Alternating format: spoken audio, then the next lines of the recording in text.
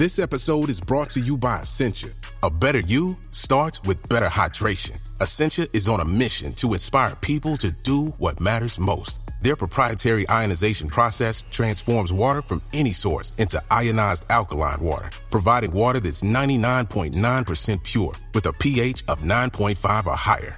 Essentia overachieving H2O, the #1 ionized alkaline water. Shop now. Another day is here, and you're ready for it. What to wear? Check. Breakfast, lunch, and dinner? Check. Planning for what's next and how to save for it? That's where Bank of America can help. For your financial to-dos, Bank of America has experts ready to help get you closer to your goals.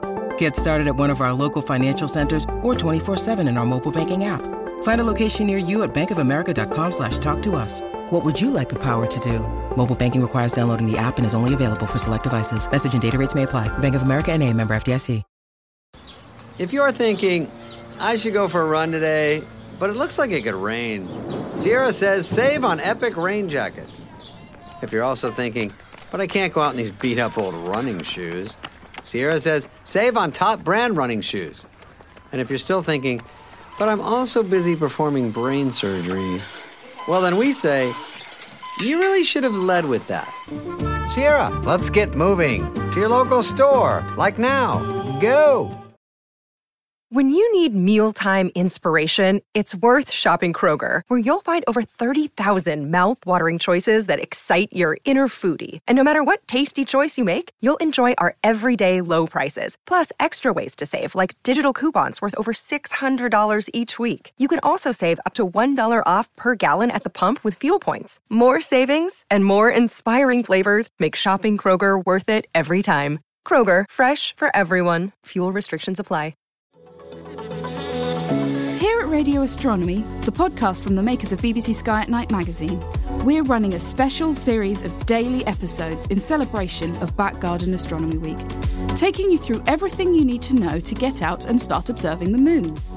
Back Garden Astronomy Week runs from the 2nd to the 9th of March 2020, but if you've missed it, don't worry.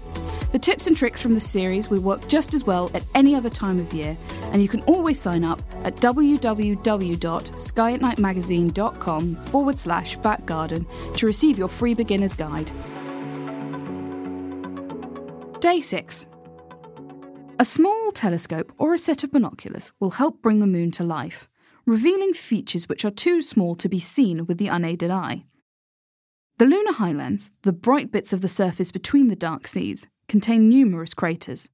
A set of binoculars will reveal some of these, but when you look through the eyepiece of a telescope, you should be able to make out a great many more. Ray craters are one variety which look very striking through a telescope. They get their name from their appearance of bright rays extending outward from the initial crater. The rays were created by material thrown outwards during the impact which first created the crater. One of the best examples is crater Tycho, which is quite easy to find.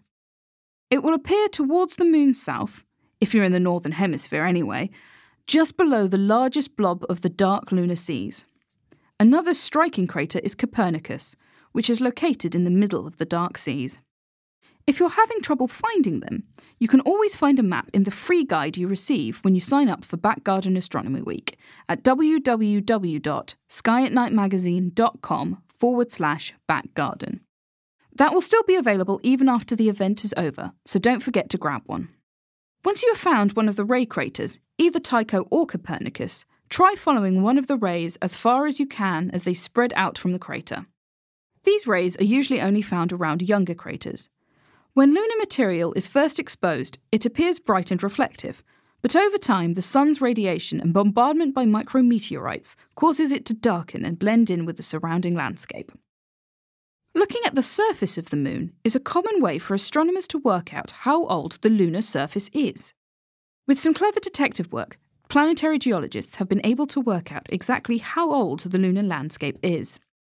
One common method is through crater counting. When a geological event creates a new feature, such as a large meteor impact or lava floodplain, these features will be relatively smooth. Over time, meteors bombard the surface of the moon, leaving behind small craters. As the moon has no weather or active volcanoes to wipe these away, they remain on the surface. The longer the rock has been around, the more of these craters there are. By counting the number of craters and seeing how many overlap, astronomers are able to gauge how old a lunar feature is. Another way to gauge the age of the surface is to send a space mission, such as the Apollo missions, to go and look at the rock in a certain area. By chemically analysing these, it's possible to accurately measure how old the lunar rock or dust is. As humanity only has samples from a limited few places on the Moon, we can't use this to date the entire surface. But scientists can use the result from Apollo rocks to calibrate the ages found through other methods. Once a feature's age has been determined, it's possible to work out the relative ages of other features nearby, depending on whether they over or underlap each other. If you have a sea which is 2 billion years old and a crater sits on top of it, it stands to reason that that crater will be younger than 2 billion years. If you have another crater overlapping it, this crater will be younger still, and so on. The Moon has gone through 5 different ages, each related to a particularly large asteroid impact which affected a large portion of the lunar surface. The oldest of these ages is the pre-Nectarian. Any rock dating from this age is older than 3.9 billion years. Next is the Nectarian age, after the collision which created Mare Nectaris, or the Sea of Nectar. These rocks are between 3.85 and 3.9 billion years old. Then comes the Imbrian age, from the impact which created the Sea of Showers. That covers the era between 3.2 and 3.85 billion. Then there is the Erastothian, which created the 59-kilometre-wide Eratosthenes crater.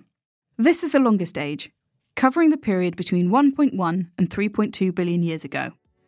Finally, there is the Copernican age, which covers everything younger than 1.1 billion years and is related to the creation of Copernicus.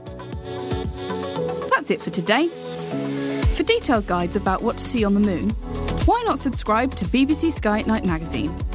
Check out the latest print and digital subscription offers at www.skyatnightmagazine.com/subscribe and discover more great sights on the lunar surface each month.